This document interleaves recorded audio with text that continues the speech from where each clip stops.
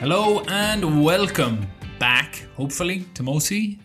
Welcome to any new listeners as well. My name is Patrick Cleary. This is Foreign and Domestic Unfiltered, episode 4, installment 4, whatever you want to call it.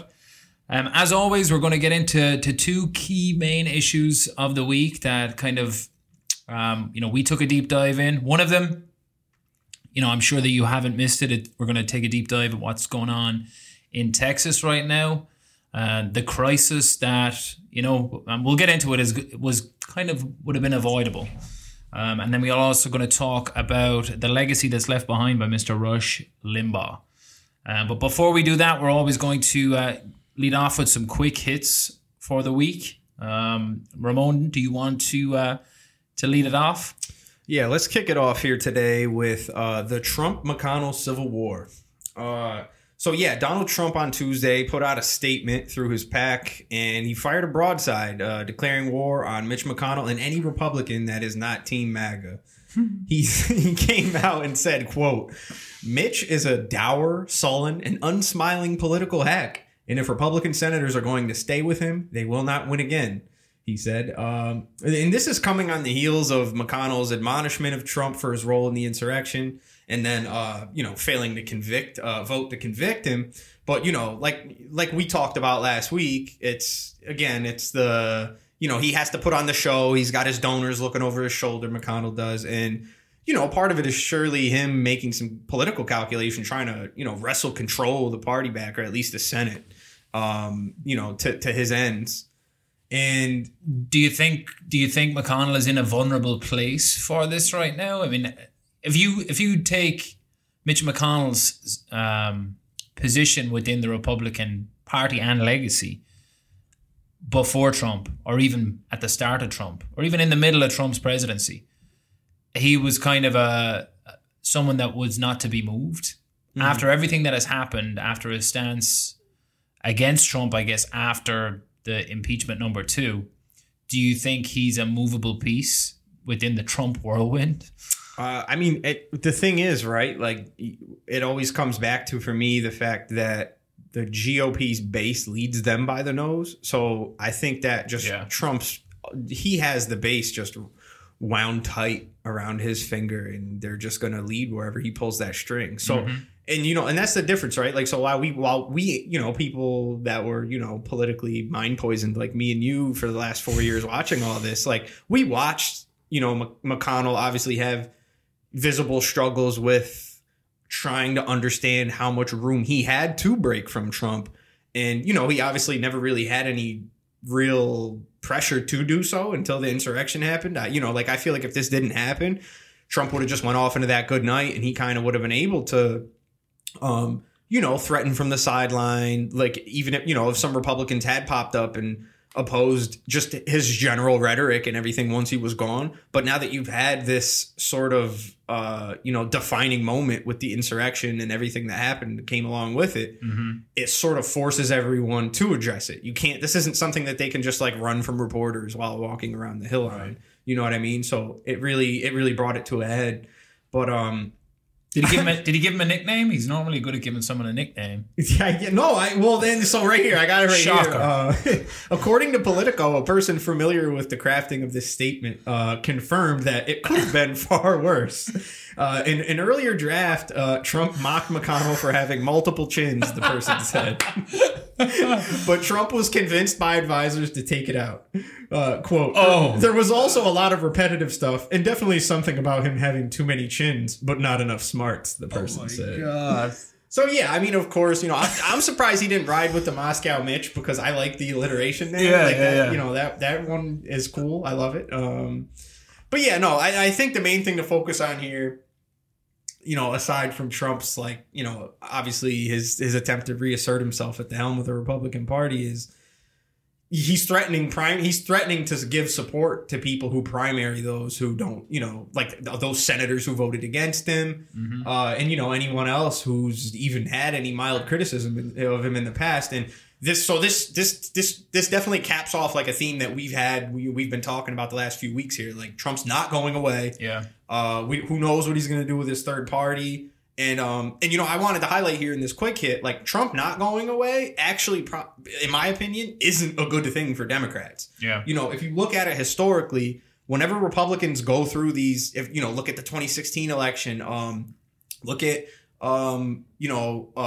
plenty of other presidential elections where there was an outgoing incumbent Democrat.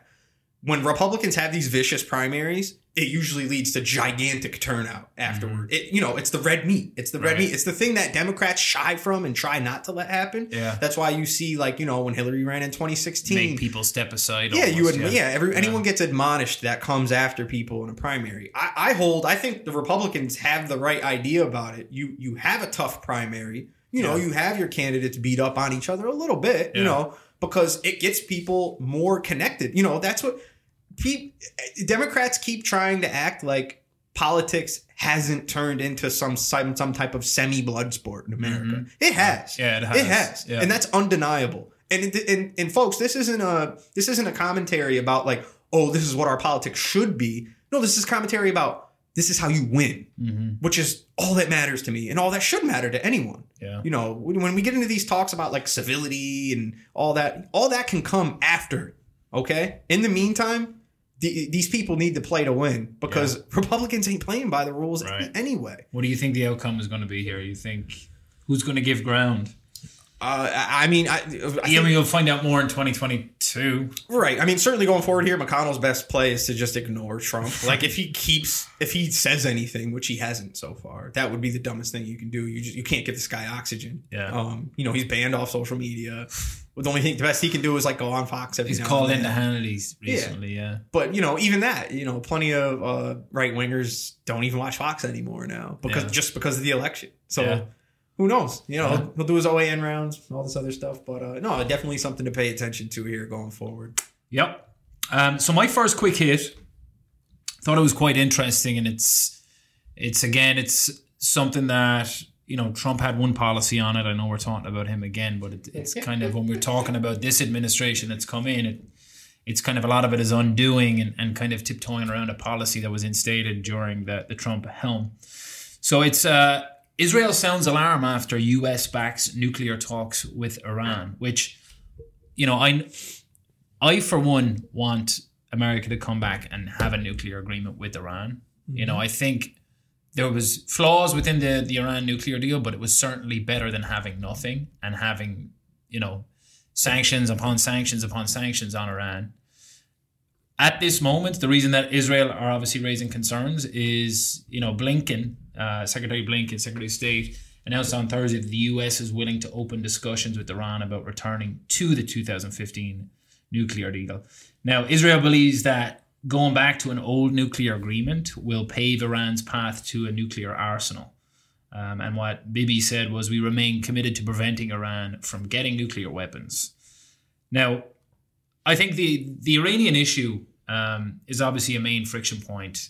We talked about it last week with the Biden administration. I'm under the idea that Biden wants to obviously because he was involved in the first Iran nuclear deal. Mm-hmm. He wants to get that back to a position where it looks good, and at least they're not in a position where they're posturing like what's happening under the Trump administration, because that's not good for anybody. I also, with this administration, they're not as cozy and friendly to Israel as Trump was. So I think a lot of that posturing is not going to happen anyway. Mm-hmm. And also in tandem with that, I think you have kind of the overtures of, backing off a little bit with Saudi Arabia and not being so friendly, although that remains to be seen how that will play out. I mean, they're still a major ally of the US, even though they have a lot of question marks over their head. Mm-hmm. And I think, the Enrique Mori, who's a senior UN foreign policy official, he then proposed an informal meeting of diplomats from Iran and 6 world powers that signed the nuclear deal. The State Department issued a statement saying the US was prepared to attend such a meeting, which is a good thing. Right. Let's lead with diplomacy and not just bluster. Number one, though, I think Iran have said since this, which it was a couple of days ago, they've since said that they're willing to come back to the table. Mm-hmm. They're willing to stop taking steps to get a nuclear weapon, if there's sanctions lifted. And we've talked at length about how a lot of these sanctions are crippling for them, not just for the government, but for the people of Iran. But it's one of those things, Iran, USA, Israel, they're always going to have these discussions, or at least, it's always going to take place, especially when someone like Netanyahu is involved in the discussions. It will remain to be seen how it shakes up post Netanyahu. Right. But Iran has the right to defend themselves. It doesn't have to be with nuclear weapons, but I know they have ballistic missiles that, they're happy enough with. They work. So that's an interesting one for me. And my first quick hit, because that's something that I'm sure Biden will be attacked on for just going back to a nuclear deal. And I mean, just real quick before we close it out, I think it's interesting to compare because, like you said, we mentioned it a week ago.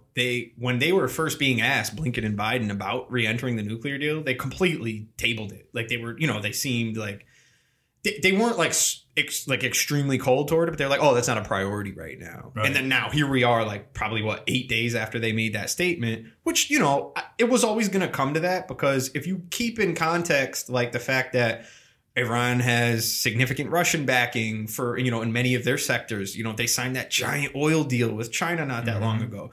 The United States, like from an establishment perspective, they can't really afford to not get, get some of their players back in that, right. Back in these diplomatic arenas. They really can't afford that if, from their perspective, Iran is such a threat. You know what I mean? So I kind of always expected, like, they were obviously going to get back in the deal. And like you said, sure, it might have had like some flaws here or there, but I argue that it's one of the greatest diplomatic accomplishments of the Obama administration. Right. Probably one of the best things he did, period. Like even considering like the Affordable Care Act. And there's a lot of falsehoods that's pushed by conservative media around that. Like, they always talk about the money that was given to Iran. That was their money to begin with. Yeah. And let's not get into the actual nefarious stuff that the US did in order to destabilize Iran in the first place. Mm-hmm. I mean, we can all have differences of opinion. We can all have differences of opinion on policy, but we could go into shows about how the nefarious antics of the US in foreign policy. Last thing I'll say, though, an important date with that is on February 23rd, Iran is expected to withdraw from the additional protocol of the nuclear deal. That would see Iran curtail its cooperation with U.S. inspectors, suspending their ability to conduct unannounced visits to the nuclear sites. And that would be a dangerous step, for a number of reasons, right? Because, nobody's looking in. So I think, to your point, I think that's why the kind of time frame was sped up in talking about Iran, even though on the campaign trail, he wasn't saying much about it. Well, I mean, and also, like, if you read the statements from Iran, like, after Biden and Blinken said what they said, their State Department in Iran was like, well, hey, you guys defaulted on the deal. Like, you don't have any position right now to tell us, oh, you need to keep continuing on with it. Like, and that's something that, Americans need to, come to grips with and try to have some perspective on. Like, don't always have the Western perspective. Like, think about it. If you were in Iran and you were those people, how would you feel? Like, you had another country that was, bullied you into an agreement essentially, and then they broke out of it, regardless if it was, why? Oh, because it was Trump. It doesn't matter. The point is, our country backed out of it. You can't expect them to continue to hold to it while still being held by sanctions. I mean, you can't have your cake and eat it. Yeah, it's insane. And, there were plenty of people within the UN who supported that. So I think that that's a big part of why, like, we're saying, like, they're going to, of course, Biden's going to come back to the table, because you can't really afford to take your time on this. Mm-hmm. If there's any foreign policy priority that they have coming into the first 100 days, it is this. Yeah. Yeah, and I think Iran are willing to talk on this. They were disappointed when Trump pulled out of it, somewhat. And then obviously from that moment, you think of the aggressions that happened. Ultimately, there was the Moab bomb, the mother of all bombs that the US, they also took out Soleimani, which, that's a major aggression. That's the equivalent to taking out the Secretary of Defense. I mean, I've heard plenty of people. You can make the argument that he was the biggest figure in Iran, like because he was a cultural figure too. It's not even just like his mastery of control of paramilitary forces like Hezbollah. Yeah. I mean, and that's the thing, right? Like when you look at these things from a historical perspective, without taking the line of propaganda or considering like, oh, which side is he on, my side or another side, like. Right. He was an extremely influential player on the world stage. Right. Like that's World War starting type of shit. Yeah. Centuries. Or I was worried when decades that ago. happened. Yeah. Yeah. I mean, it really was, and that was a real thing. Like rewind to when that happened. People who understood the relations in the Middle East and all these the fact that Iran was. You can't even really call it a satellite of Russia or anything. Like there was like a legitimate ally. Yeah. Almost on par militarily with Russia. That was a serious aggression that happened there. Mm-hmm. And you got to give the tip of the hat to the folks in the Iranian government for not really, overtly responding. Yeah. Because it's like, how do you take that on the chin and then not have anything to give back for your people to show like, hey, we're going to take some steps here. And I think, what saved that situation from completely spiraling out of control, and this is funny to say, but it's because of how fucking tapped in the head Trump actually was and how right. Even though what he did was certainly an aggressive act, I think Iran, and I may be giving him too much credit, but I'm trying to functionally think about it in my own head. I think they were like, okay, that's just this guy. Mm-hmm. I don't think it's the American people. And, an escalated war between the two, it's ultimately the people who get hurt during those. Mm-hmm. So I don't think... Yeah, that was my take. I was like, they just must see him as just a nutcase. Well, they didn't want to take the bait, right? Because that's all it would have taken was for them to do something that was visible on the world stage, not through Hezbollah, but actual Iranian military action. And that's all it would have took for, neocon, egghead, Max Boot, or like people like him to be like, oh, I told you, look, Iran, biggest threat, let's go. And then God knows who, You roll those dice. What if Trump wins again? Yeah. You know what I mean? Or even Biden. Biden's not... he doesn't exactly have the softest stance on Iran either. No. So it would have been a huge roll of the dice. And then obviously I think that a big part of what played into it was, like you're saying, like being impressed with their restraint is coronavirus. The world got hit by a pandemic. Yeah. Not too long after Soleimani was assassinated. So honestly, like just on a larger scope here, the coronavirus happening covered up a lot of and froze and stalled a ton of really nefarious subplots that probably would have unraveled a little more. Yeah, I agree. In the year of 2020. Yep. But all right, let's hop over here. I'll hit in my next quick hit here. We're gonna hit Joe Biden and student loan forgiveness.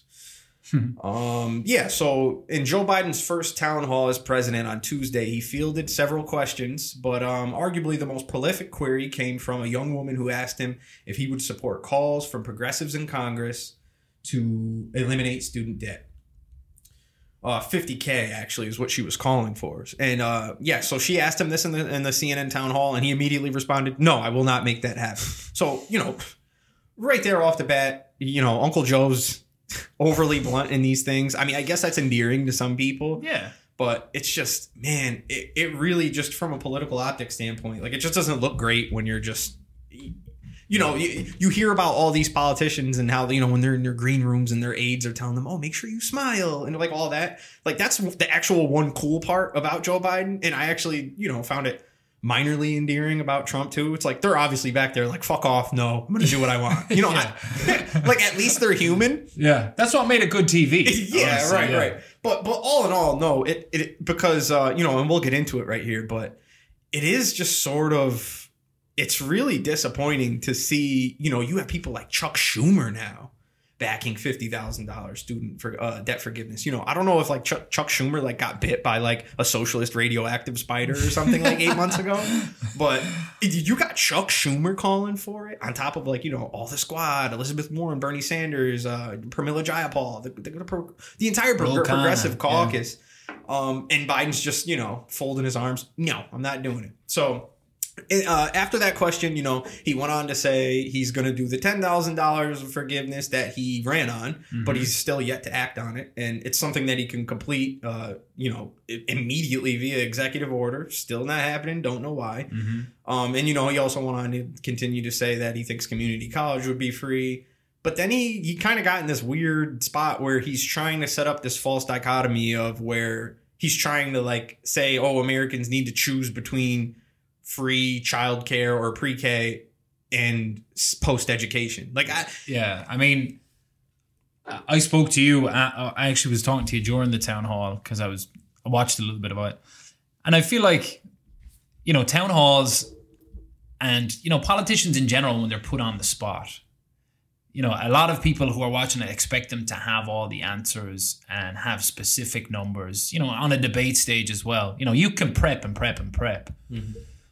And, the answer may not be something that somebody likes. And, politicians campaign one way and they govern another. We all know this.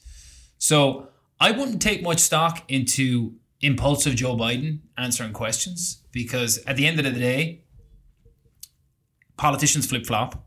That's not an excuse for him. But I think his policy will continue to be shaped by the party. I think the progressives have brought this to the forefront within the campaign. And now, obviously, the fact that it was a question in the town hall and it left as such a resounding question mark over the whole town hall as the one thing where he was adamantly no. Yeah, no. That's a great thing. That's a great thing. And hopefully that'll put pressure on him. I mean, obviously, me and your stance is, there should be debt forgiveness. There's things around that, I'm sure that he's trying to be as fiscally responsible as he can. Well, that's the thing here. We can get into the data on it. That's why this was the highlight of why I wanted it to be a quick hit. I got here.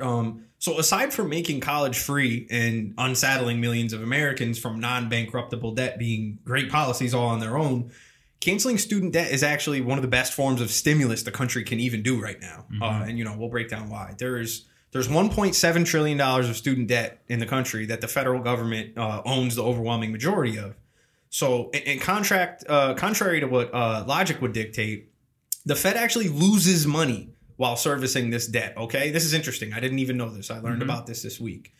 So the Congressional Budget Office, the CBO, which is a bipartisan organization within Congress that sort of measures, fiscal policy on different things that politicians want to, have their aides send in to be reviewed. Right. The CBO estimates that the U.S. loses $40 billion a year on administrative costs servicing this debt, and it isn't offset by the interest it gains on the debt due to high levels of defaulting loan holders.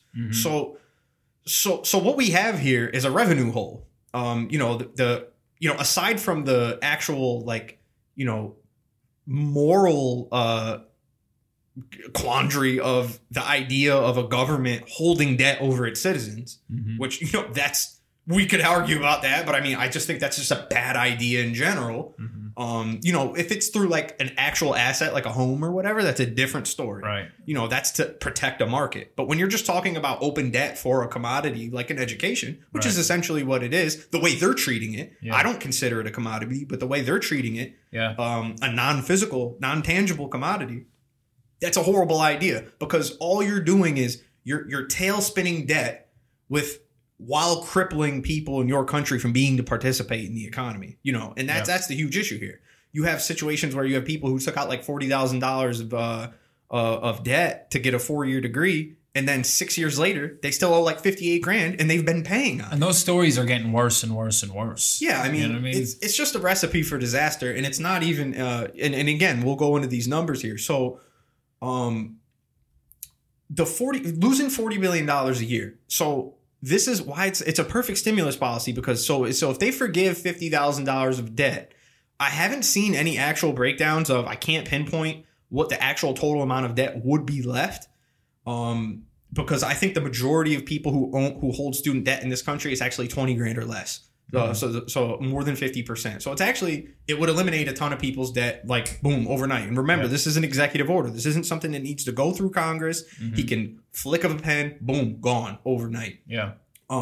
But yeah, student loan debt cancellation is the perfect trifecta of all stimulus policies because A, it costs nothing. You don't actually have to put it through any legislative process. And even if you did, it doesn't matter because it's an executive order. Right. It saves the government money. Again, they're losing $40 billion a year servicing this debt. First of all, I don't even know how that's possible. Right. I really don't, but it came out of the CBO, and those are moderates. So Right. I would argue that's probably not even worst case.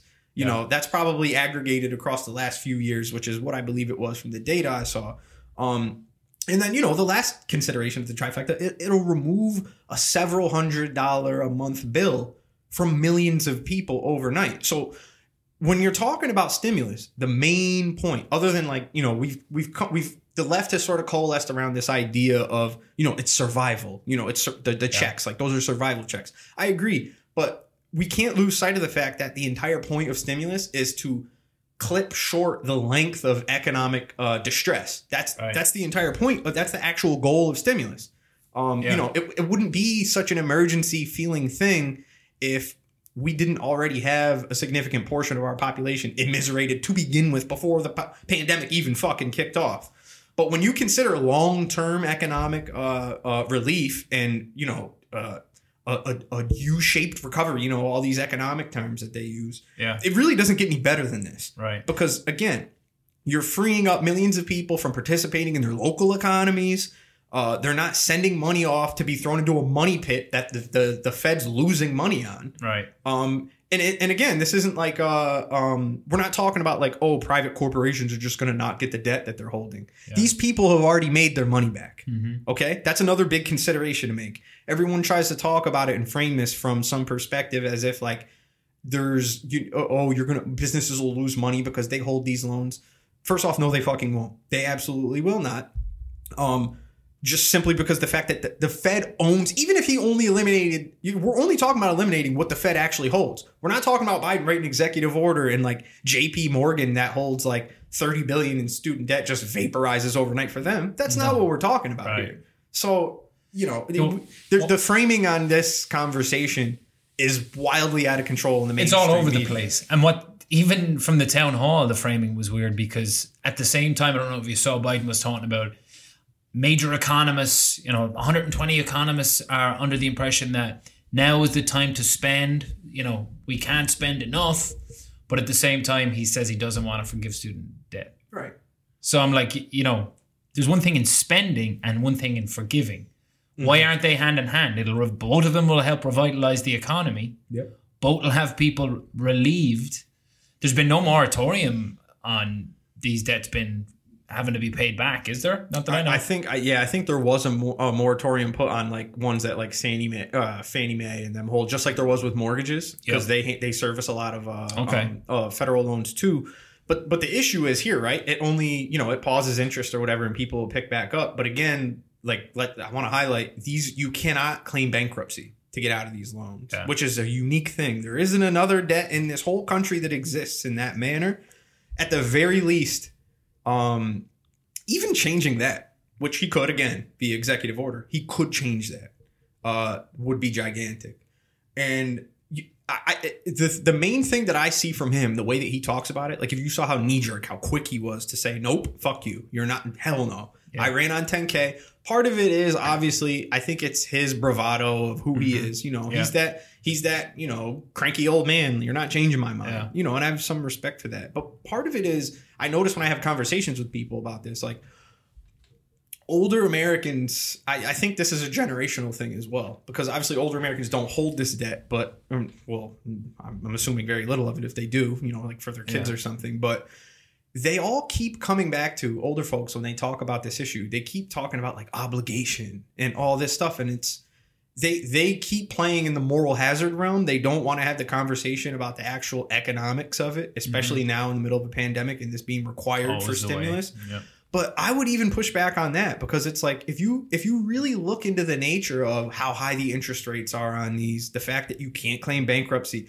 that's predatory in nature. That's not something our government should have any business in the first place. Right. You know, on its face. I think that's a really simple argument to make. This is something that, you know, obviously I don't know how much public policy polling is going to affect this, because again, it's something Biden just has to wake up one morning like, have an ice cream and decide to do. So Yep. I don't know. We'll see what happens. But even the 10K, hey, if that's what you're going to do it tonight, Do buddy. it. Yeah, what do are you it. waiting for? Exactly. Yeah. Should have been done day one. Yeah, I don't know what the hold-up is with any of that. All right, so my second quick hit, this is our last quick hit. This is kind of like the canary in the coal mine quick hit because, we could run a whole segment on it. I think this is super important. And that is, obviously after the historic turnout and increased mail-in voting in 2020, state lawmakers now across the country are pulling in the opposite direction. And you're seeing the introduction of restrictive and expansive voting legislation. There's some that we could highlight, but just kind of an overarching. So far, just this year, 33 states have introduced, pre-filed or carried over 165 bills to restrict voting access. Now, these proposals primarily seek to limit mail-in voting access, impose stricter voter ID requirements, slash voter registration opportunities, and enable more aggressive voter roll purges. Now, obviously, both you and I are under the impression that the more people vote, that's a better, idea of what your actual democracy is. Absolutely. You want as many people voting as you can. Never let it be said then that it's a flawed democracy. Mm-hmm. The people have spoken type thing. Arizona leads the nation in proposed voter suppression legislation in 2021. Surprise, surprise, it just turned blue. With 19 restrictive bills. Pennsylvania comes in second with 14 restrictive policy proposals, followed by Georgia, surprise, surprise, just turned blue, with 11 bills, and then New Hampshire. Now, like I said, they're all over the country that these bills are getting brought in, or at least proposed. So, like I said, it's the canary in the coal mine. This is something that we as people and voters, whether you're Republican or Democrat, you need to want to have as many people voting as possible. We talked about it offline. Trump probably shot himself in the foot trying to stop people from mail-in voting, even though he did it himself. The voter turnout was down because of his own rhetoric. They should have took advantage of the ways to vote. Yep. The adverse of that is we saw how successful Get Out the Vote was in Georgia. Shout out Stacey Abrams. And nothing that she did, and nothing that where we're seeing an increase in voting, none of that is nefarious. I mean, I think with all of the talk around, fraud around the election, these were well-run elections, bipartisan consensus that they were well-run elections. And when I say bipartisan, I mean the actual people running the state elections. I think a lot of this is kind of as the dust settles, Republicans know that when they're successful in whether it's gerrymandering or restricting the vote, they normally win. Right. So that's why you're seeing these bills being introduced. And again, for me, we want as many people as voting as possible. There's obviously each state kind of sets the rules with this. The four to watch are Arizona, Georgia. I think Iowa was the other one I put. They have quite a few. And then Florida and Georgia. Right. And it's important to remember though, right? So, you're correct. They do set these rules for themselves. But if there's a superseding federal law, means nothing. Right. So Democrats have been trying to pass the Voting Rights Act for, God knows how long. Yeah. And it's something that they've obviously been talking about, correctly.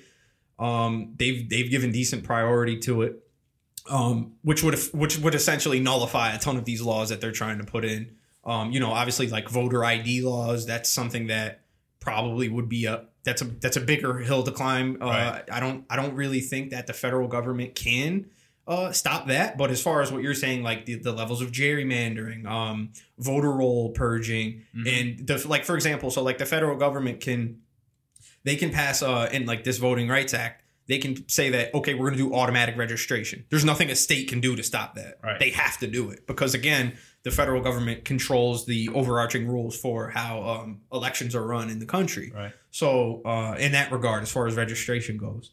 So I think that, obviously, like you said, you have the culprits, and surprise, surprise here. That's the highlight of the story, right? And like what you were saying, like Republicans and Democrats should want more people to vote. Like, yeah, okay, normal Republicans. But let's keep it real here, folks. Like, there's at least what do you want to do? Just make up a number here, 50%, 30%, whatever. The MAGA part of the Republican Party doesn't want democracy. Mm-hmm. That's clear now. Yeah. We can see this. Mm-hmm. The level of support Trump still has, the level of support the insurrection had, the level of, just the way that people easily just talk about all kinds of things like, voter ID, the way that people respond to, giant counties having one place to vote with populations past 100,000, when people signal that they're okay with that, what they're saying is, it's not me. First of all, it's not me. Don't give a shit. Right. And that's point A. Point B is, they love it when it's in an area that's blue, plain and simple, because those are usually the places where there's, mass populations. Mm-hmm. And no matter the state, red state, blue state, whatever, where there's major cities, Democrats tend to be. Mm-hmm. And we need to just, that it needs to be framed in that manner. When Nancy Pelosi goes out on the stump and starts talking about the Voting Rights Act and the necessity of it around the country, they need to keep it real. They need to frame it that way and say, are you guys for democracy or not? Right. That is the way that it needs to be framed. Yeah. Just like what you said, because to not, the level of increase that we had in mail-in voting, all these things, turnout was huge last year. It's a success. Because of those reasons, you know what I mean? Like, who wants to go stand in line in some of these major cities for hours to vote, And the thing is, you have so many people who don't even have that level of buy-in in politics in the first place. Right. Where they're probably just in line to go vote for president. You know what I mean? Most people don't even know who their local officials are. Mm-hmm. So, Democrats have to continue to frame, and I've seen some doing it, Jamal Bowman, you see more of these progressives lionizing this talking point, but it's that simple. Are you for democracy or not? Because if you're making arguments or trying to pass laws where you're making it more difficult for people to vote for while trying to claim that it's for fraud prevention, after the data shows you year after year after year that it is such an insignificant issue that it doesn't require, the amount of time they spend legislating this shit is incredible to me. Right. The amount of time that the gerrymandering makes sense to me because, Democrats do it too. Right. Maryland, for example, is probably the heaviest gerrymandered Democratic state. Way more red states do it, but it is something Democrats do. But Republicans are better at it too. Yeah, but at least that's something where you can make an argument where we're zoning it this way, whatever. Like, there's some play for you to lie and kind of get away with it. But but when you're talking about like one polling site, that's just right. That's bordering on illegality. Like, you're not even a democracy at that point. If that happened in Russia or any other country, we'd be talking about UN sanctions. Yeah, of course.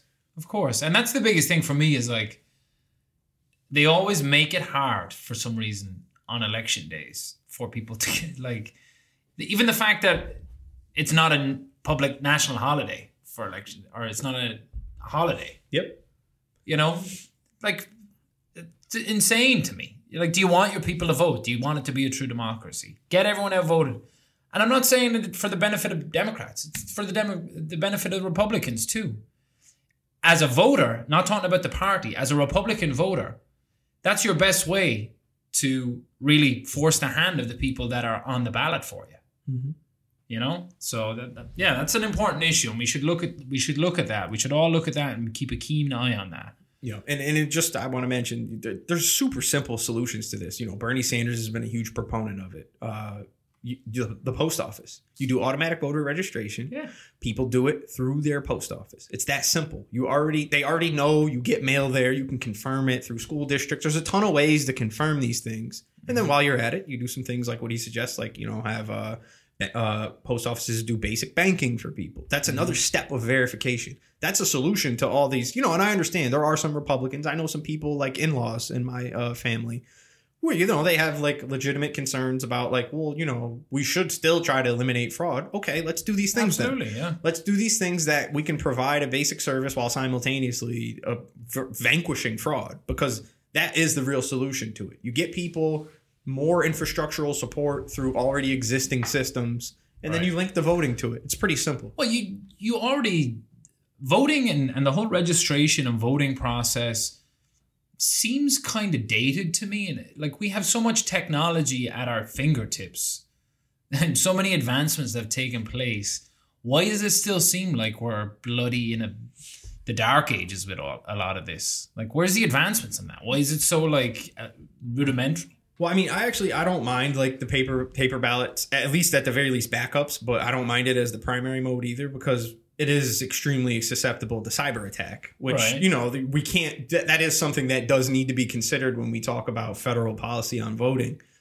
And then, there's so many states, look at the way that the IRS handled, stimulus payments, all these software issues they have, imagine that on a scale of if we did all voting online. And I think it's by function that it's like that. Right. And I'm not saying don't try something like that. I'm just saying I know that there's some people who are like super techie that are like, oh, we don't even need paper ballots. Like, no, folks, we need the paper ballots, because if we had some shit like this happen with this election cycle of what just happened, and we didn't have paper backups in certain states, trust me, some of those Supreme Court right-wing justices would be overturning that shit. Mm-hmm. Look what they did with George Bush v. Gore.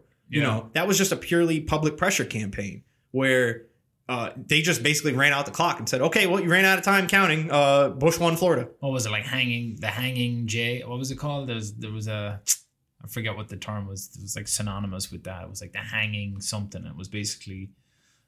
it was only half filled in, and that's what they were like arguing over. Yeah, he didn't fill the bubble all the way. We're going to throw all those out. Yeah, incredible. Just double up on it, give people opportunity to do one way or the other, or both, whatever. I don't know. It just seems weird to me. We live, and even like how the information for each candidate is displayed, because people go into and I'm kind of going off topic here, but people go into a voting booth. Why can't the candidate have their policies, what they stand for under there? Like, why isn't the onus now is on people to go in there and just vote D, vote R. Mm-hmm. That's what they hear. Well, part of it, I mean, even here in New York, I would argue there's a decent level of voter suppression here just by the fact that you have to be registered to a primary to a party to vote for that candidate in a primary. That is voter suppression.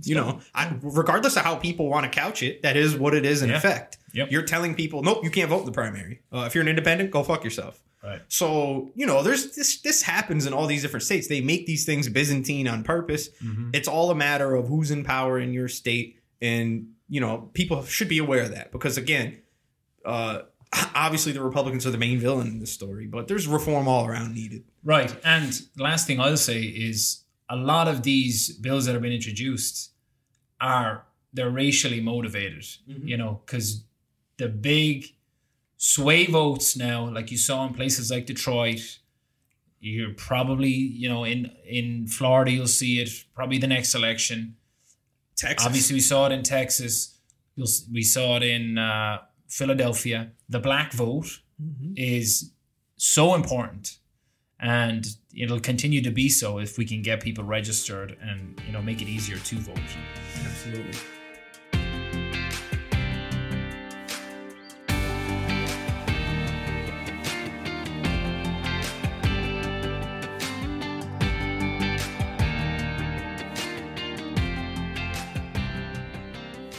All right, so let's get into the first main topic of this week's episode, and that is the mess in Texas.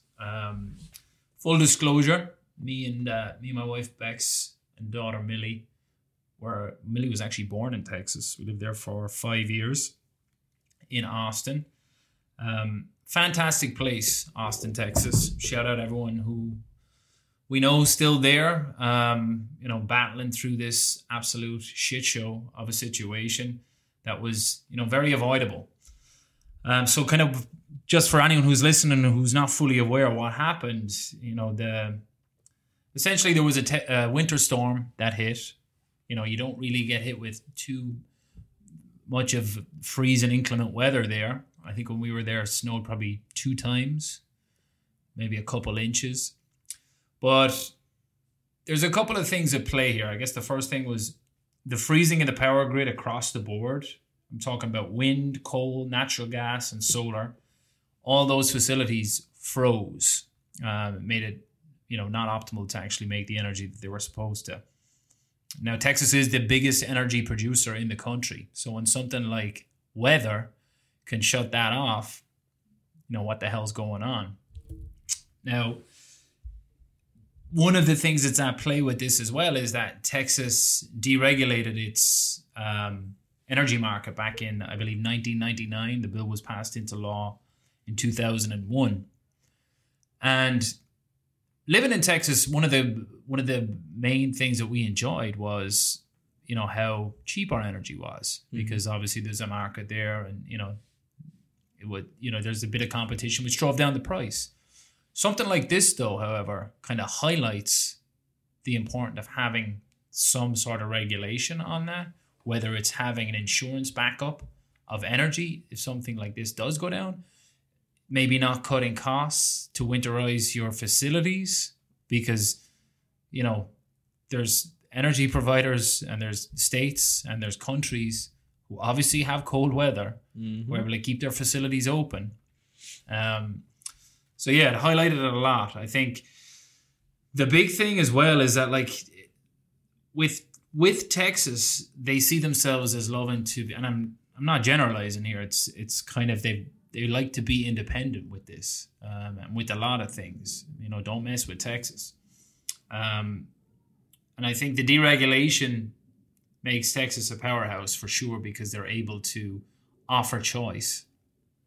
But at the same time, what has been left in the wake of this is people aren't safe in their houses because it's too cold. They're not safe outside because it's too cold. They don't have running water.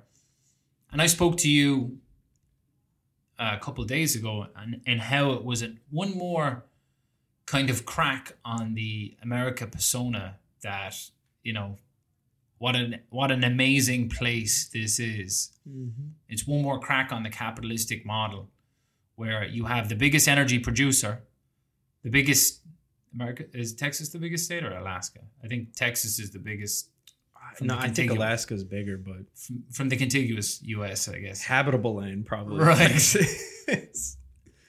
All these people, and I think there's still 13 million people without clean drinking water right now. Yep. They're on a boil water notice. Still 160K with no power. Right. On Saturday, recording this. Yep. Right. So, and when did the storm hit? Last Tuesday or Wednesday? I think it was Tuesday. So, it's phenomenal to me. There's so many things at play. People talk about it being politicized from the start, and that was mainly due to your fucking governor coming out trying to blame it on wind. Mr. Abbott. Like, I think the lasting thing for me with all of this is, and I've been in communication with people down there who are saying, this shouldn't be a politicized thing. I'm like, Republicans have ran the state legislature there for 2 decades now. They were the ones who introduced the deregulation of it, lobbied by Enron, which I think is hilarious, most notably known for when they went out of business. Crashing it in California. Right. Yeah. That they've ran the legislature there for 2 decades. And people talk about not politicizing an event like this. I mean, it absolutely has to be politicized. You have Ted Cruz running off, who's your state senator. Fled Cruz running off. So, and people are saying, what could he have done? Were you going to get up there with a hard hat and try to fix it? No. There's plenty that you can do during a crisis.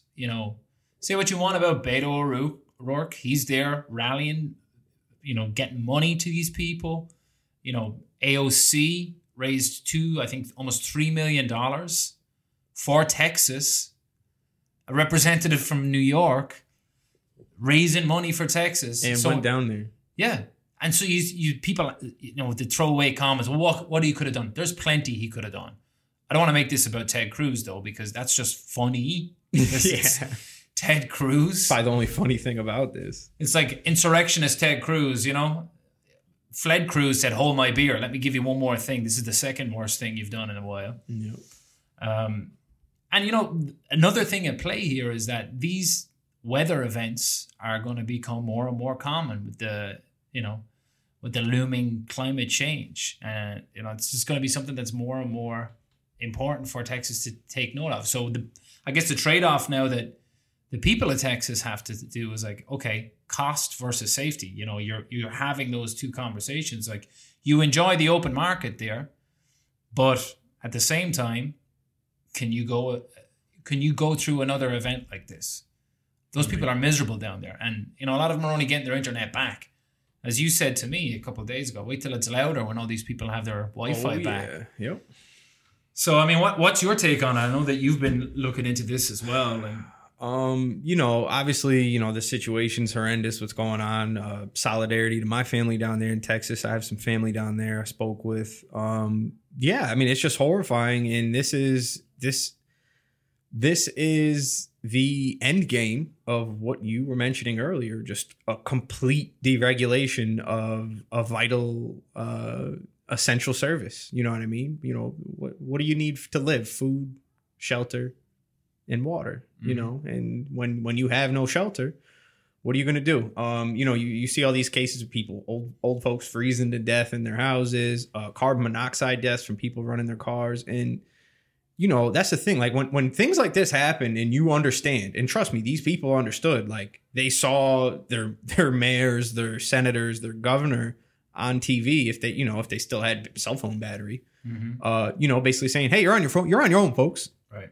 So, you had people doing things like trying to heat coal in their house, desperate things to stay alive. And it's like what you said before, where it really puts into stark contrast this idea that people have, this American exceptionalist idea. And it's like, okay, but look, we know that these extreme weather events are happening. Whether you want to admit climate change is real or not, sure, whatever, go ahead. But at the end of the day, when you have places in this country that never see this type of, what they have a big one back in 2011, I believe, it's not completely unprecedented. So, but that's actually an argument for why it should have been better prepared for. Yeah. But, it really puts these things, it heightens the contradiction here, because you have a state that doesn't have state income tax. They deregulate everything. Like you say, that works well in fair weather moments. You know what I mean? The competition, the prices people pay for energy. But, before we get into some of the more political stuff around this, just to look at the brass tacks of it, what I saw was not only like the obvious issues of like the freezing energy grid, the physical grid itself, the energy production part of it, but what actually happened that I found interesting was demand for natural gas to heat homes and businesses spiked, and that obviously contributed to the shortages. And then when high gas prices went further higher and higher as this dragged on day after day, it disrupted generation because operators who couldn't turn a profit. So now here's the thing, like people have to understand, it's actually pretty similar to how our energy market works here in New York. You can buy from different providers, right? It's not just one uniform thing. But so what happened was some of these actual operators who send the energy to your home, they saw that, gas prices are out of control. We can't make a profit right now. Right. And they went offline voluntarily. Mm-hmm. So you have this perfect storm of actual energy production, raw production, like sucking natural gas up out of the ground from fracking, coal piles freezing over and being unable to be processed by the equipment. Obviously, they didn't winterize solar. There's solar and wind either. But you actually had operators who had the ability to make power that chose not to. Right. So again, we're talking about extreme. This is complete laissez-faire capitalism at work with a critical system infrastructure. That can't be a thing, folks. Right. If you're going to, on top of the fact that they're isolated and they're not connected to any neighbors, which, is something that the whole rest of the country does, mind you. Mm-hmm. It's the only state in the entire country that doesn't have the ability to receive power from a neighboring state. They can send some. They have a couple of connections to send to some of their eastern neighbors.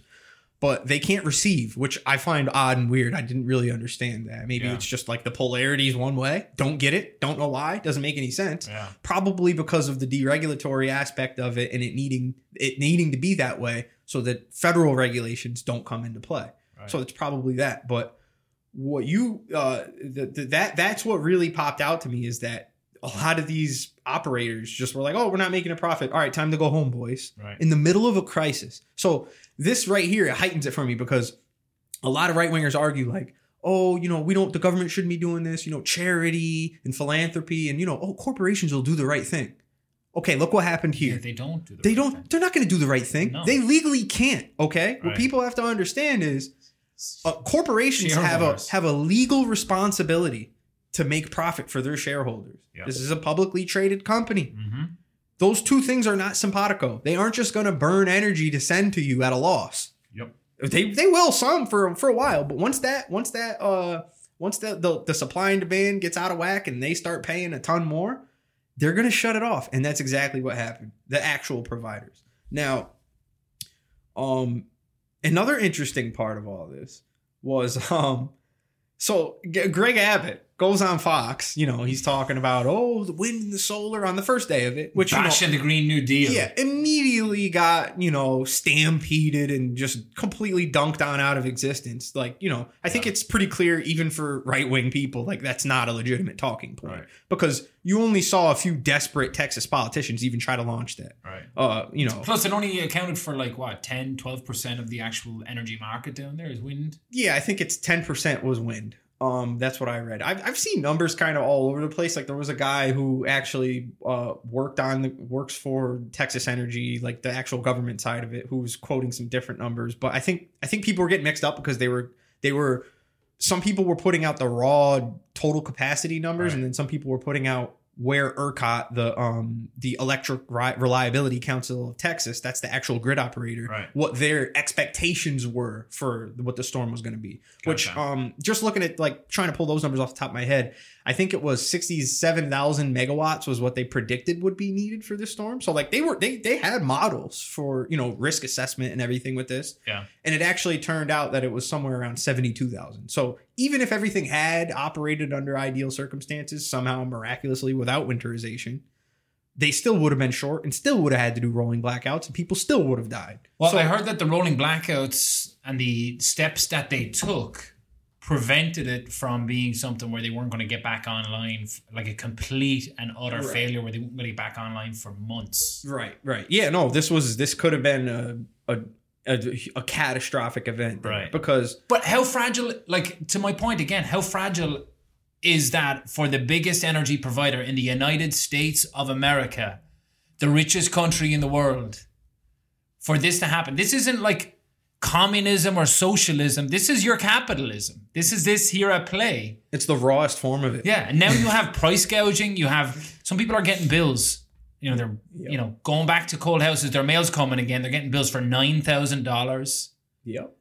$10,000. I saw one. It was like, what the fuck? Right. And that's another interesting part of it too, is when you talk about federal regulation on energy providers. Again, Texas doesn't have that. It's their own rules where you have that scenario where what was it? I think it was like some people were getting up to $2,000% rate hikes or something like that, which is insane. Yeah, it's like a floating mortgage, basically, with the rates. Yeah, like a balloon mortgage. Yeah. And it's, we had that here. You can pay directly for energy prices. You can, but the thing is, that'll never happen here because first off, we have a heavier mix of the source of where energy comes from, which keeps that imbalance somewhat more. And, obviously people have the option to do the economy plan down there that they do here. Their high demand times are just the inverse of us in the Northeast here. Theirs is in the summer. So what they can do is pay a little more in the winter so that their bill is moderate, more moderate in the summer instead of being skyrocketed. Right. Yeah. And keep in mind as well, not to cut you off, but keep in mind as well that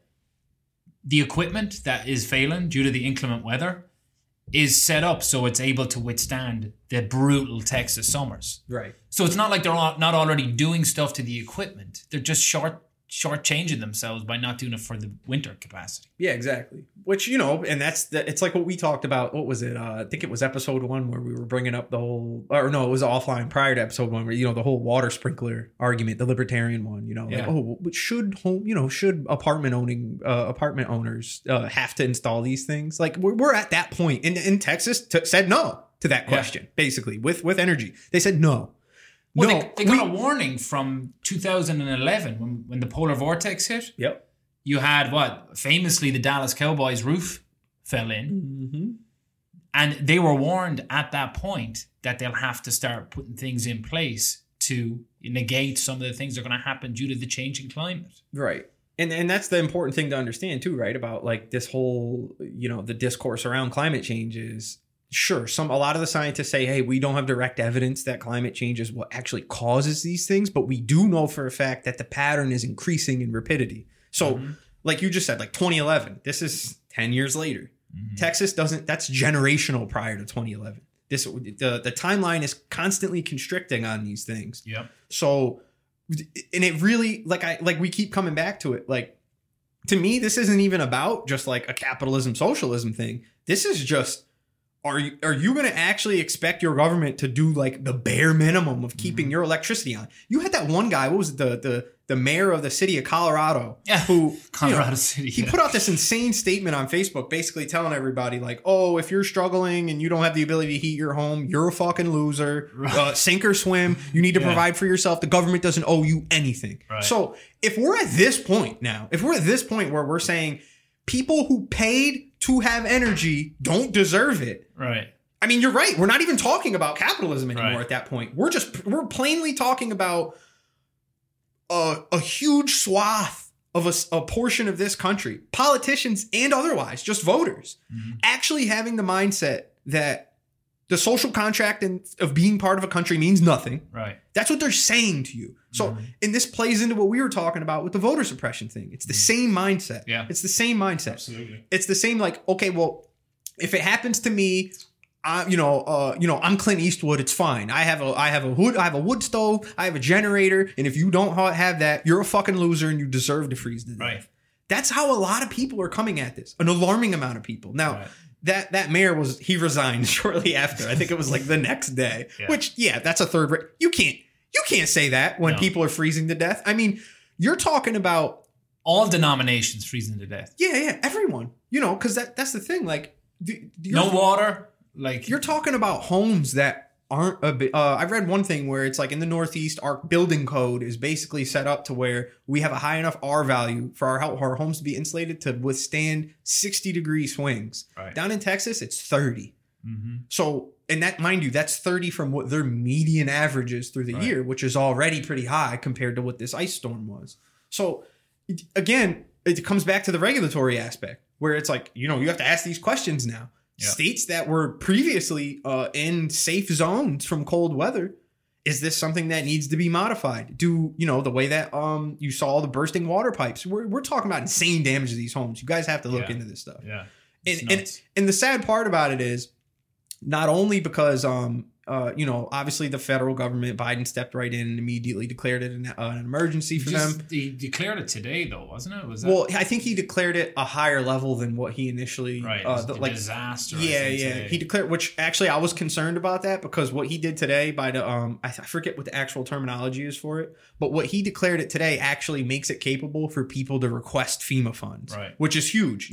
I didn't think he would be... You'd have to be a monster to not do it. That's what FEMA exists for, is for when Americans have extreme weather events hit them of no a fault of their own. Homeowners insurance doesn't pay for that shit. FEMA camps? I heard they're coming. Is that right? The Hobbit homes. That was another Ted Cruz original, by the way. Yeah, and Mr. Cancun.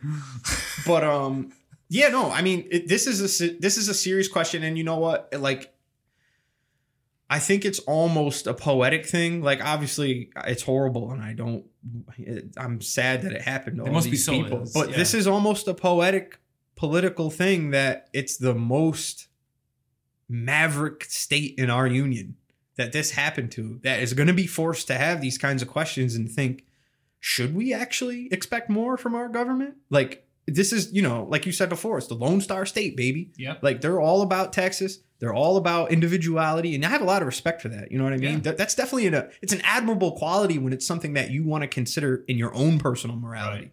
But on a large scale, when you're talking about a state with millions of people in it, and just expecting the bare minimum of your government to be able to keep your lights on or, keep energy flowing. So no fault to your own. So grandpa's oxygen can Yeah. keep going. That's a base thing. We're not asking for a lot here, folks. And if we're having this, if this is where the discourse is at, where we're having debates over whether that's a function a government should provide, we're not in a good place. Right. So I'm hoping that there's going to be some radicalization coming out of Texas after this. Right. I mean, and if you look at the actual government in Texas, like I said, it's been Republican led there for 2 decades now. You have Governor Abbott, who, as we talked about, went on first chance he got, he went on Fox News to try blame the Green New Deal. Backtrack since. You have who's the lieutenant governor there? No, he was the Rick Perry. Rick Perry was former governor, talking about how like Texans won't mind, grin and bearing it for a few days just so we can keep government out of our. I mean, what? Insane. No, bro. People are not Insane. thinking like that. And the people I've talked to down in Texas, one thing I'll tell you, Texans are great, and they're there's a lot made of it being like gun-toting cowboys, and they're certainly there. And I'm not saying that that's a bad thing at all, but there's almost like a connotation towards like they're just red. More people voted blue in Texas than voted blue in New York. There was more blue votes. I think it was 7.9 million in Texas, where there was like 7.7 in New York. So all of us up here, or people up here, are like, serves them right for being. No, Texas, as we know now, is a purple state, which this will play into a good conversation, hopefully, been happening between the people of Texas holding their government accountable for what happened, and them actually listening to the people. Like They could be maverick for a long, long time as a Republican legislation for the last 20 years. But now when you have something as serious as this, where the buck stops right there, they need to do something. What is that going to be? Is it going to be, more regulation? Is it, as I spoke about, is it going to be more of an insurance, amount of energy or something? I don't know. I don't have the answers to that. Right. Well, I mean, Greg Abbott, he did come out like when he made so first off, he came out and he made a bunch of statements threatening ERCOT. He called for resignations and investigations into them and their leadership. ERCOT, again, who was the Texas grid operator.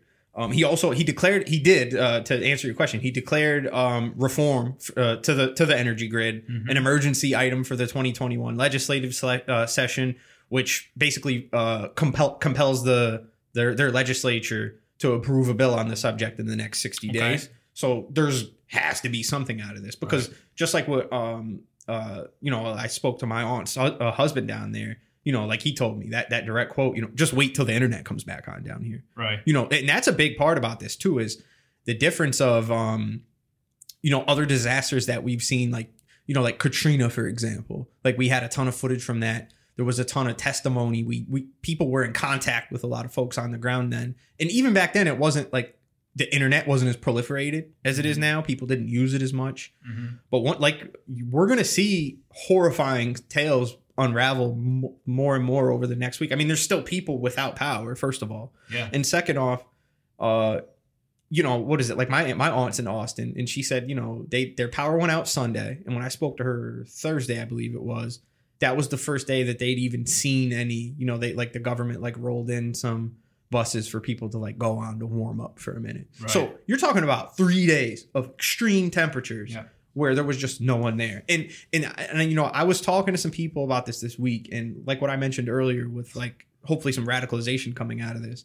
What I mean by that isn't revolutionary. No, what I mean is I'm hoping that you're going to see it takes things like this to happen to people who are politically agnostic, or people who, have these laissez-faire attitudes toward government, to really understand, okay, no matter how, Butch Cassidy I think I am, right, someone isn't. Right. that you care about, that you love, that depends on the government, whether that be for energy grid operation or, you know, for Social Security or whatever, name it. Right. But the whole point is, hopefully this is going to touch close enough for a lot of people who A, never considered these things before, or B, thought that they weren't necessary, to actually understand and realize, like, wow, there's forces in this world, whether it be weather, whether it be, God forbid, war or any, there's a ton of different things that can affect people that there needs to be a countrywide or at least a statewide response to. This isn't something that people could just handle, that like mutual aid or you like looking out for your buddy can do. Yeah. These things are on such a wide scale.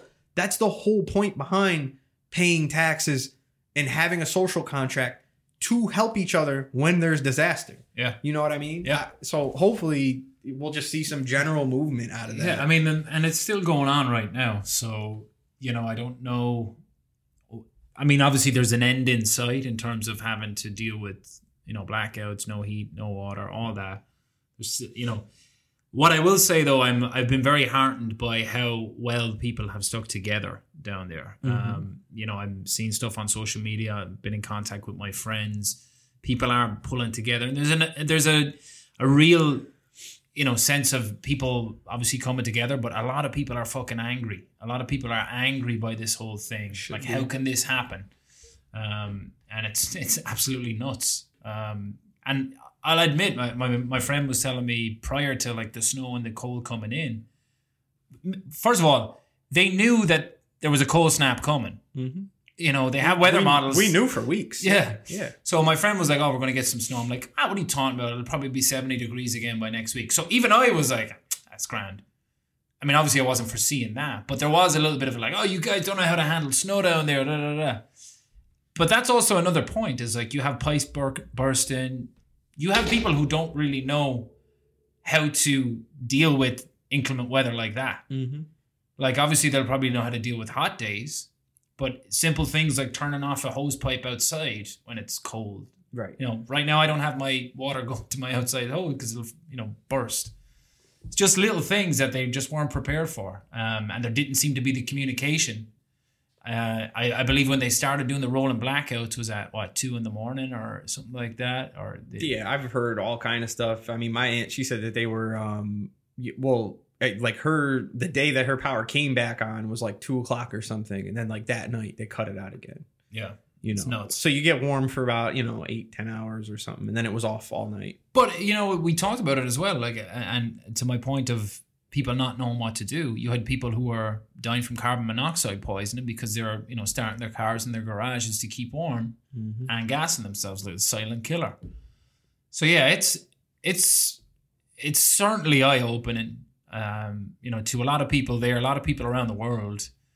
You know, my family back home was like, you know, are your friends okay? And you know, what's going on there? Like, how can that happen? It's just really odd. It's just third world type performance by America after a third world performance. Yeah. I mean, we're still, I mean, I would argue the worst performing country in the world. That's like, you know, first or second world with the pandemic. Yeah. A ton of things. And it's again, like it's this cascading effect. And then this is the last point I want to make on it that I really want to highlight. Like, this shouldn't be, we have to stop looking. I still see people talking about it like, oh, you know, because climate change will be this thing, or like, oh, like the people. No, it's now. This is it. It's here, this baby. is it. Yeah. Okay. 2011 was their foreshadowing. This is the mass event now, and the reason I say that is because the next one, who knows, it might be more sustained. Maybe it'll be 2 weeks long. Okay, what happens then? If there isn't anything changed, and there's going to have to be something changed, like at the very least, weatherization of the energy production, at the very least. But again, like I said, on the home code level, you know, do you, and again, this isn't something that Texas is equipped for because of its mindset, but, you know, say in New York, we have all kinds of programs for energy grants, you know, they don't have a lot of that shit down there because that state purposefully doesn't take federal dollars to do programs like that. So something's going to have to shift in that regard because it's going to keep happening. Not necessarily in Texas, but who knows where next. There's no way to predict these things.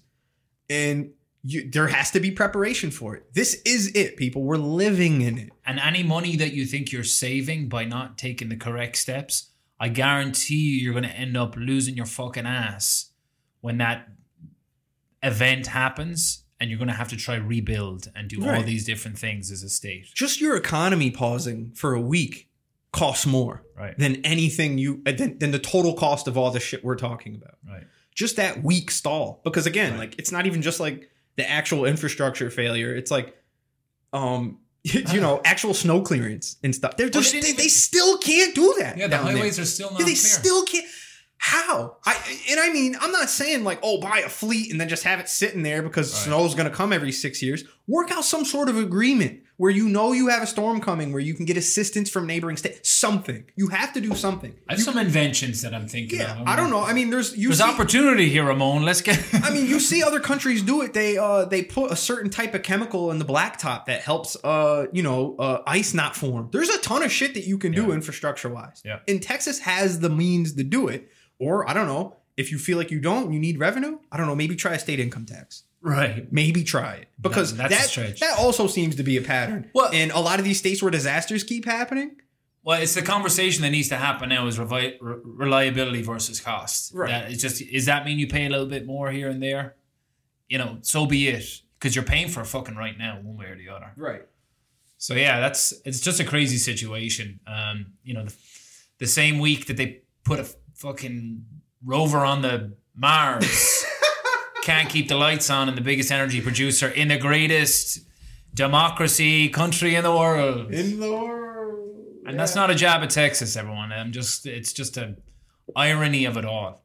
Yeah. No, yeah, it's not a jab at them. And all the people who were like, "Oh, fuck them, they're red," that's disgusting. It doesn't matter. Even if 80% of Texans were Republican, it doesn't matter. Yeah, you're dealing with people. You're talking about human beings. So, yeah. That's gross. Dunk on the politicians. Yes. The people, no. Yeah, and to anybody who is saying that, politicians don't matter during this, they absolutely do. And all I'd say is hold them responsible for what they didn't do. And pay attention to the people that are actually doing something and moving the conversation forward on this. Mm-hmm. Yeah, crazy. All right, so we'll finish with the next topic, which is the death of Mr. Rush Limbaugh. The boy. And I'll preface this with saying that I'm not here to celebrate the fact that he died. Honestly, I am. I couldn't care less. I wasn't happy. I wasn't ecstatic. I was like, that happened. Just an awful human being. And I'm not saying that from a personal standpoint. I'll go off his own words. Ramon, I sent you a video.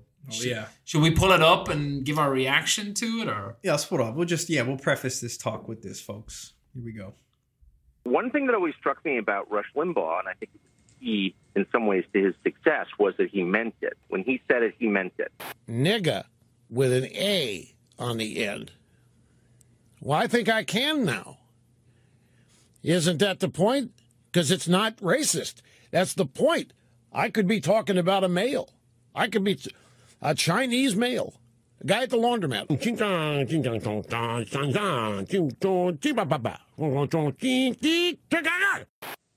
He defended the traditions of this country, and he spoke for tens of millions of us.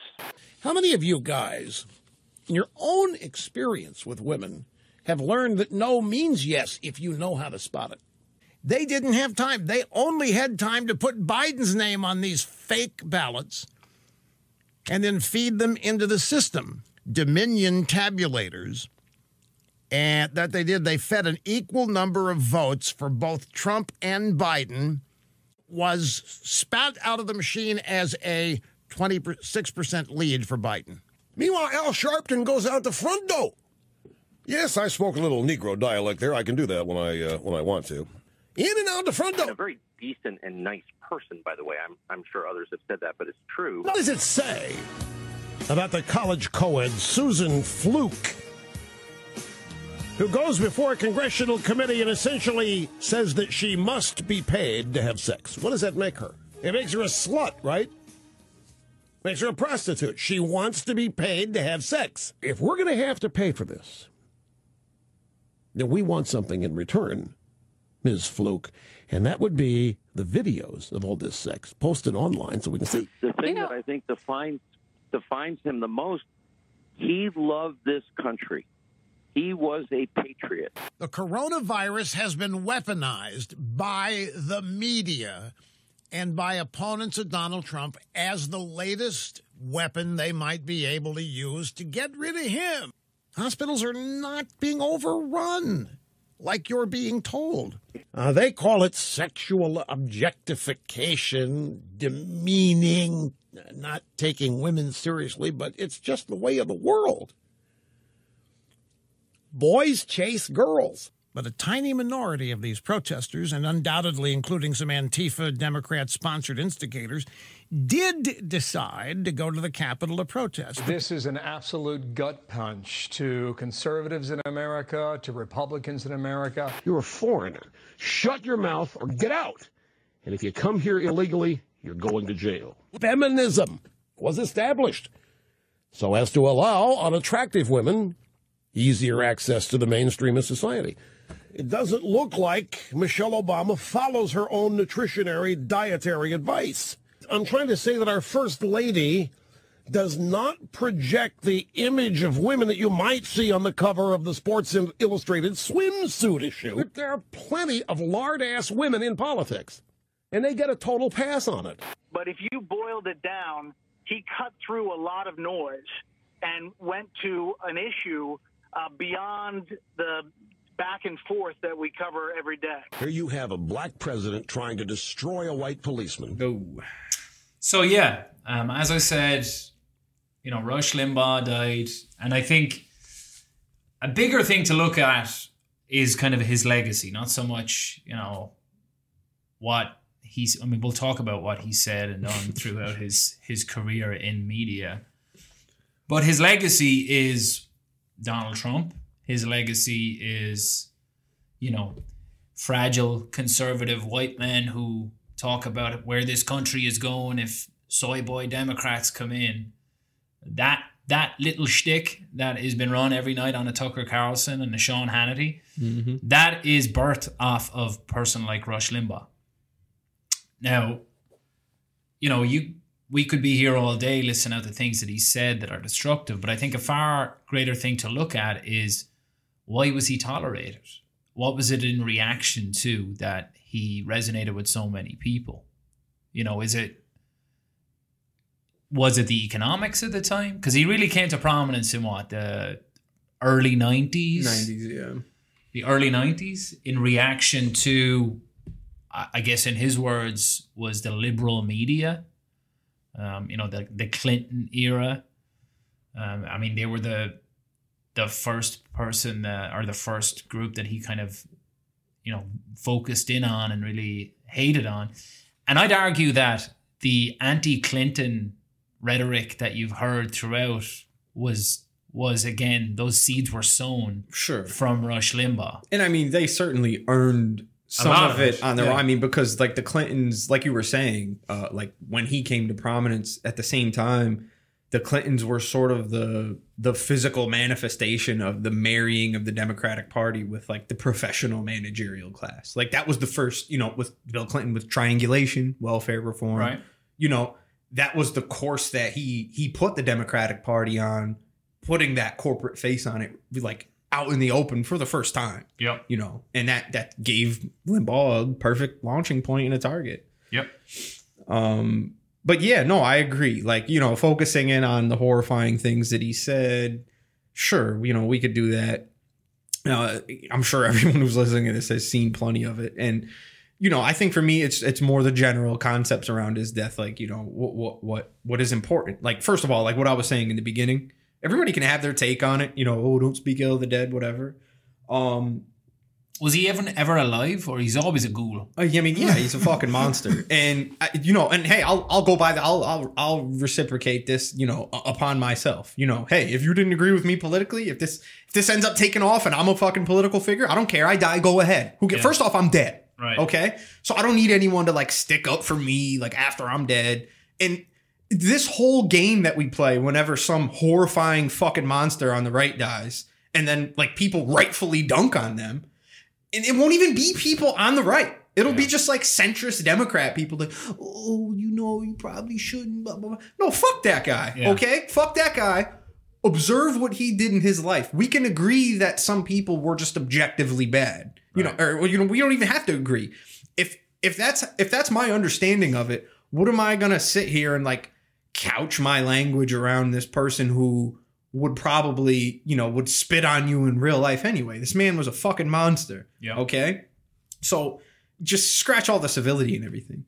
But the other, like, you know, overarching theme here that I think is important to discuss is, like, just like how I call it, like, you know, Mitch McConnell's like the Michael Jordan of Congress. You know, this guy was, I said it the other day, he was the fucking Ho Chi Minh of the Republican Party. You want to talk about propaganda. Yeah. I mean, this man, you know, to give him the props, just like I give McConnell, his level of understanding how far he needed to go across the lines that were drawn, and while simultaneously marrying that with whatever the current line of the Republican Party was masterful. Mm-hmm. You know, and that was a big part of why he, you know, was invulnerable during all of the, you know, monstrous things he said, was because he had the backing of, you know, insane GOP donors where he couldn't be taken off the air.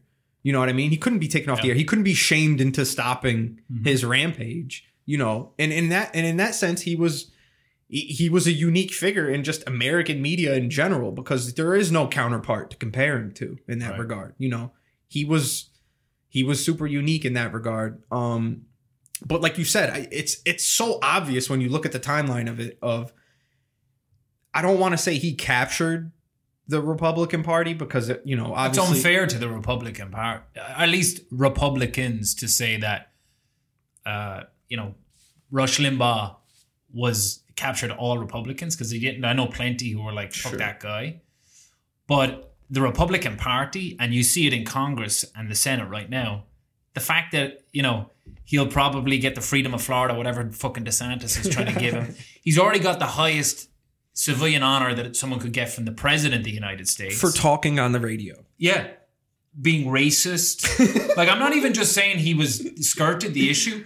You know, that video, he's literally saying racist things. Yeah, yeah. He's bigoted, sexist, and not cancelled ever. Like, uncancelable. Uncancelable. It's just, that is a more damning thing to America than what he was actually saying. The fact that he was still able to have a platform. And I'm not saying, like, we should have dissented him and he wasn't able to speak, because he's going to speak. That sort of rhetoric is going to be out there.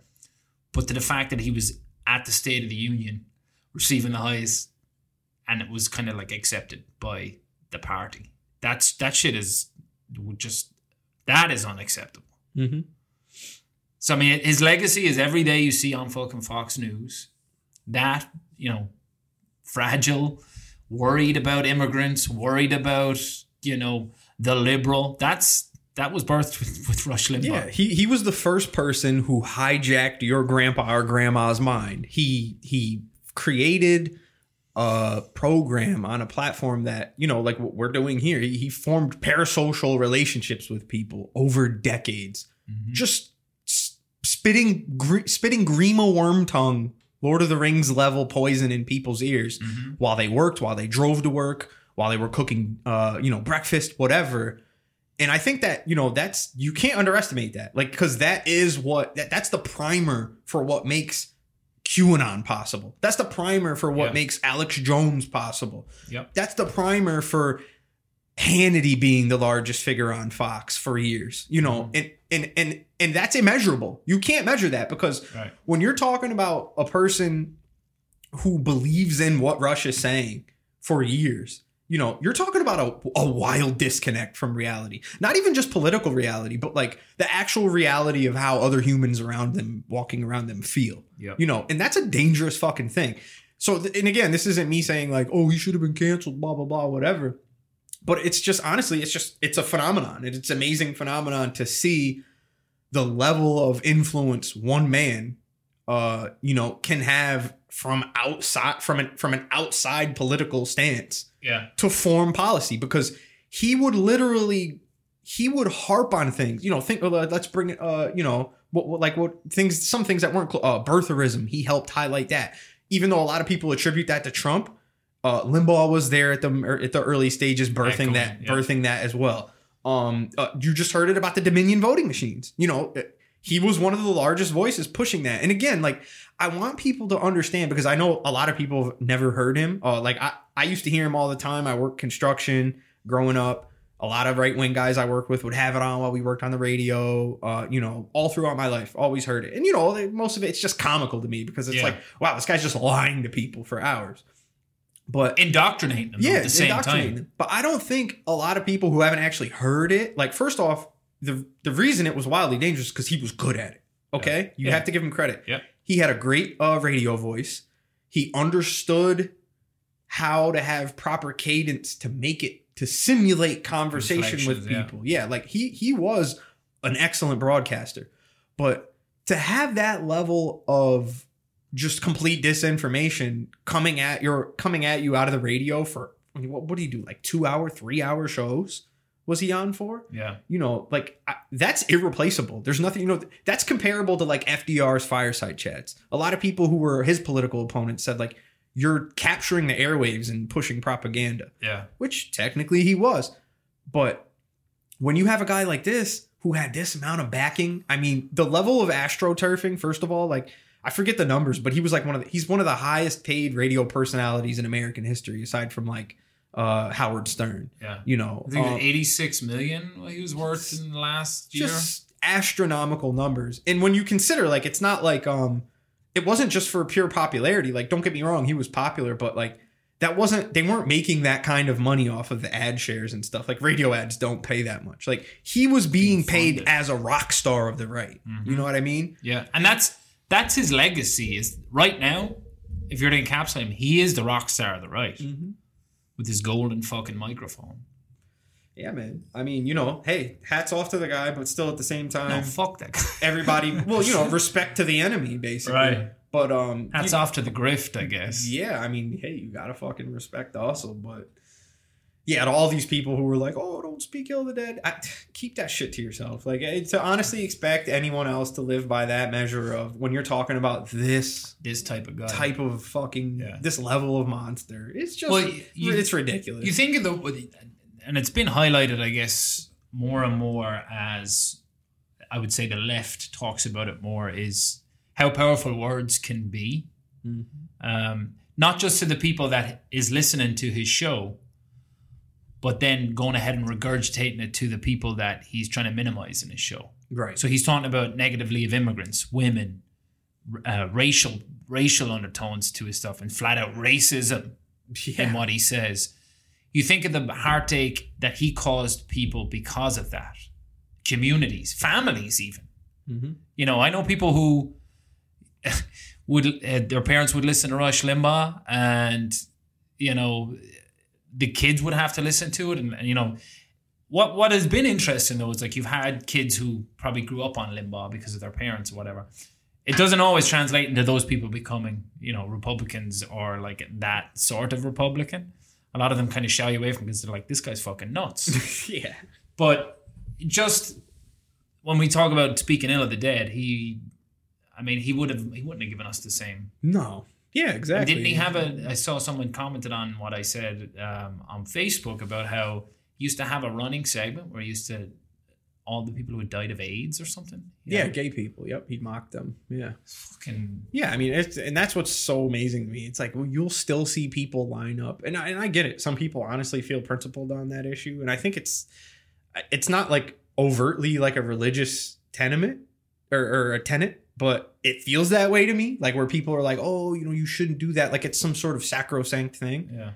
And it's like, but this is why, and it's like, it goes back to what me and you, I bring it up all the time. And I think it's a really, really important philosophical building block of the way that, like, the Democrat mind is wired, where they have this idea where it's like, you shouldn't treat people how you want to. That's true. That's true. But when we're talking about politics, and this man was a political figure, no, go for the fucking throat, because they will not afford you the same thing. Right. You need to take your opportunity. This man was a propagandist. Yeah.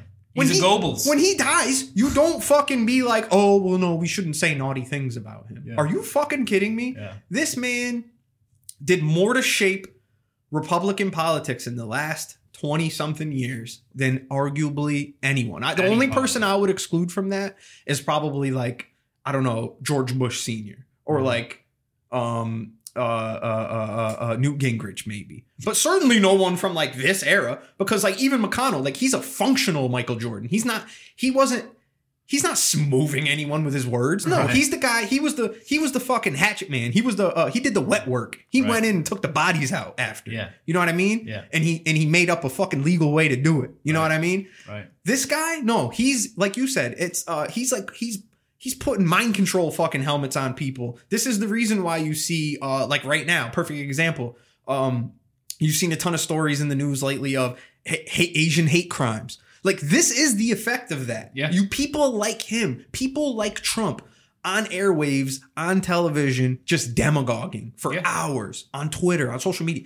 This is the effect of it because there's people who tune into this. There's something like unique that, and I'm sure people smarter than me have a better idea of explaining this, but there's something so unique in listening to just audio and someone just talking to you. Like right now. As if subscribe to the channel. Yeah, as if you're in the room with them.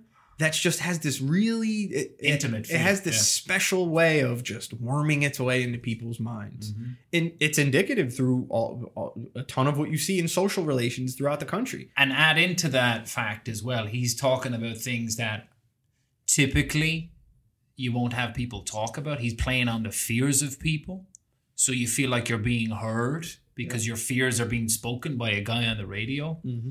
He's playing to that lowest common denominator.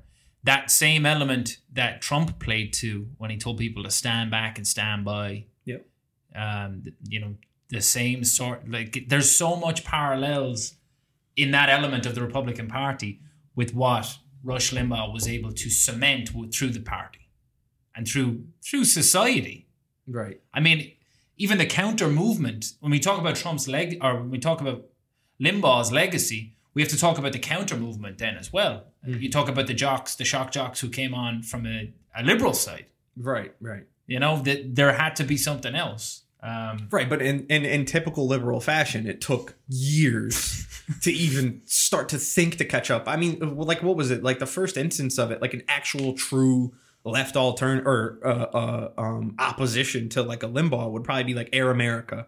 Yeah. That was probably like you had like Sam Cedar, Rachel Maddow was on it. There was a ton of young liberals, I would argue some of them leftists that were on that. And what happened there? Some like minorly controversial things got talked about in foreign policy, boom, blown up. Yeah. Got fucking eliminated. And a bunch of those people got assimilated into MSNBC, all these other corporate networks. Gently assimilated. But there was never any like outstanding, like Maverick style person who could survive in any, in today's political environment on the left with that, simply because Democrats don't think like propaganda has any use. And I don't mean to say, and again, like I talk about this all the time. Like, I consider myself in the way that I operate with my politics and how I try to push them into the real world. I am attempting to propagandize people. That's not necessarily a negative term. Okay. Mm-hmm. Democrats just, I don't know if it's on purpose, but like the only type of propaganda that they attempt to do is through like think tanks.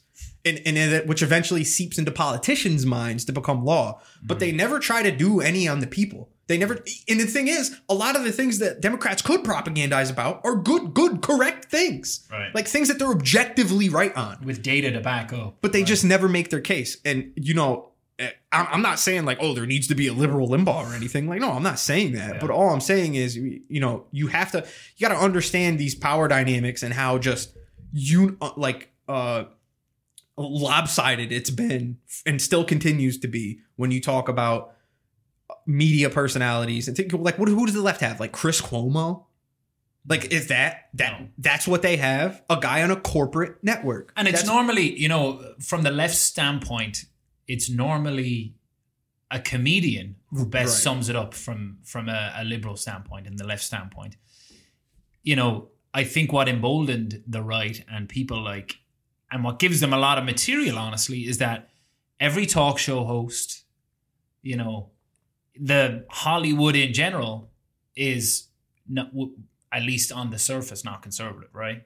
Mm-hmm. So that's what they get. That's where they get their like, oh, see, they're so against us. They wouldn't have material otherwise. Right. I think someone who, for me, was kind of the opposite, or I guess the left's alternative to, was someone like Jon Stewart. Yeah. You know what I mean? He was unapologetically fucking bashing people like Limbaugh and Mitch McConnell and all of them. And I don't even know when the Daily Show came about. Probably late 90s. I think it was like early 2000s. I could be wrong though. Yeah. But for me, he was someone who, you know, Right. comedy is sometimes the best way to look at politics, because a lot of the stuff that goes on is just fucking laughable. Right. Anyway, satire is the only way to look at it. Someone like, you know, him, John Oliver, a lot of people that came out of the Daily Show really would be the answer. Right. But that's the thing though, right? Like even then, like look at Comedy Central. Like that was his platform. Look at what happened with Comedy Central through the mid and late 2000s. He ended up leaving because of issues. Dave Chappelle ended up leaving because of it. You know, that's my point. Like there is no person on the left. The only way you'll find people that have any level of, you know, just shameless levels of propaganda on the left, it's on fucking YouTube. Yeah. Or like maybe a podcast or something. The Young Turks try to do it a bit. This is something that Democrats really lack when you talk about the propaganda level, when you talk about, you know, like, for example, like they think about like the Federalist Institution on the right. You have whole infrastructure built up on the right to bring up people who take law, people who've gone to school to get law degrees, and then you siphon them in to be clerks with other judges. And then the whole time, but that whole time that you're pipelining them, you're cultivating them to your politics. Mm-hmm. That doesn't exist on the left.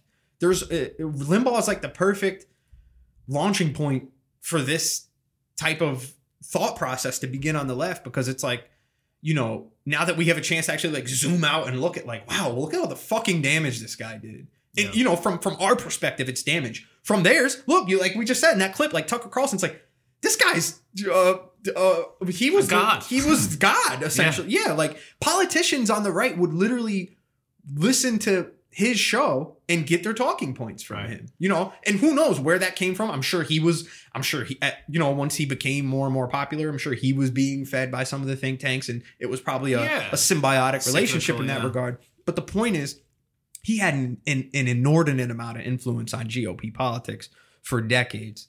And there's a lot of function to having someone who exists outside of the system, whether it be the corporate system or the political system, to be able to be a major player in that way. And it's, again, something Democrats just give no thought to or have any interest in attempting, at least. And I will say, like, normally when you have someone who is influential as this dying, there's normally a vacuum left behind. I think he'd been in ill health, and I think there's enough people who, after coming in behind him, part of his team, that vacuum is not left behind. Mm-hmm. Is there going to be another iteration of someone like Rush Limbaugh in the future? I don't really think so. I think it's already the iterations are happening all the time. You know what I mean? It's like, I mean, what, Hannity's also mad old. He's going to be on his way out soon. Mark Levin never really got that too popular. I mean, he's a psycho, but I don't see him, you know, because that's the difference, right? Like Limbaugh, like we said at the beginning, like he was actually a showman. All these other people we're talking about are just like zero personality, charisma. Yeah. Just they could be politicians. Like, who's going to be next? What is it going to be, like Charlie Kirk? You know what? No, there is no one left. He was Ben Shapiro. He was of a dying breed. No, again, he's a fucking nerd. The reason Limbaugh was popular was because he fucking, you know, he died with choking on a fucking cigar. You know, that the things that he emanated from his persona is what right wingers think like being a manly man is. There aren't any of those left. Yeah. There aren't any of those left. As much as people on the right try to dunk on like, oh, you're soy boy leftist, blah, blah, blah. Look at these fucking nerds. Look at Ben Shapiro and Charlie Kirk. And are you kidding me? There ain't none of them left. There's never going to be another Limbaugh. It's all a show now. It's all a show. Right. Look at Trump. These people act like he was like, oh, he's so manly. Like, no, he's a diva. Right. He went up there. He goes on stage talking about hairspray. Right. Are you fucking kidding me? The Republican Party doesn't even need to have that type of signifier anymore. Like, oh, I'm a fucking I look at Playboy magazines and chew on cigars all day. I'm a big boy. You know, they don't even need that anymore. No. Now it's just Trump's completely morphed that. So I mean, like you said, who knows what's going to be next? But you're certainly not going to catch any like 60-year or older Republicans listening to like Charlie Kirk. No, this is just not going to happen. No, it's just not. Yeah, I mean, I'm not going to say kudos to him, but he certainly left a long-lasting legacy. And I guess from just looking at the psychology of it all, and again, you know, we talked about how could the energy crisis and catastrophe happen in Texas. Also, like, how could a country who claims to be so free, so brave, allow someone like this spouting what he's spouting? We're talking about racist, bigoted stuff, and be brought to the upper echelons of government and given a fucking Medal of Freedom when, in his own words, he's saying these things. Yeah. So America needs to stop talking down to other countries about how they treat people, how they talk to people, because if you're going to put this someone as high up as that and give them medals and talk about them in great ways from inside your own House and Senate, politicians, then, I mean, what are we really talking about here? That's all I'll say on it. That's my Limbaugh legacy. Liverpool lost today. Fucking, I've been heated. They've been losing. Side note. Oh, no. But I do have a babysitter tonight, so I'm going to go have a drink. There you go. Go sip something, my man. All right, lads and lasses. That was episode 4. Anything else you got from Ramon? No, that's all I got. Just, any corrections on any previous episodes? I'm sure there's a million things we got wrong. We were always right. You can check it. Yeah. No, just, hey, look out for next week. Our boy Cuomo is going to be making a comeback in next week's episode. I'm sure you're all seeing that. Tune in. If you got any comments, critical or otherwise, leave them on wherever you're listening to it. And we appreciate the support, folks. Yeah, and just on that note, anyone who's joining the listenership and this was your first episode, certainly go back and listen to some of the other episodes as well. We are obviously getting into some conversations on different issues that are right now. And for the most part, I think you were on the money last week about the Como stuff. As you see it developing right now, we've been right on the pulse of what's happening. And I think that's spiraling, that topic. We're trying to stay ahead of it for you folks. Just trying to hit the right analysis. Yeah. Rush Limbaugh will still be dead next week. Yeah, maybe they'll find another bag of illegal Viagra or something. All right, lads. Thanks. All right.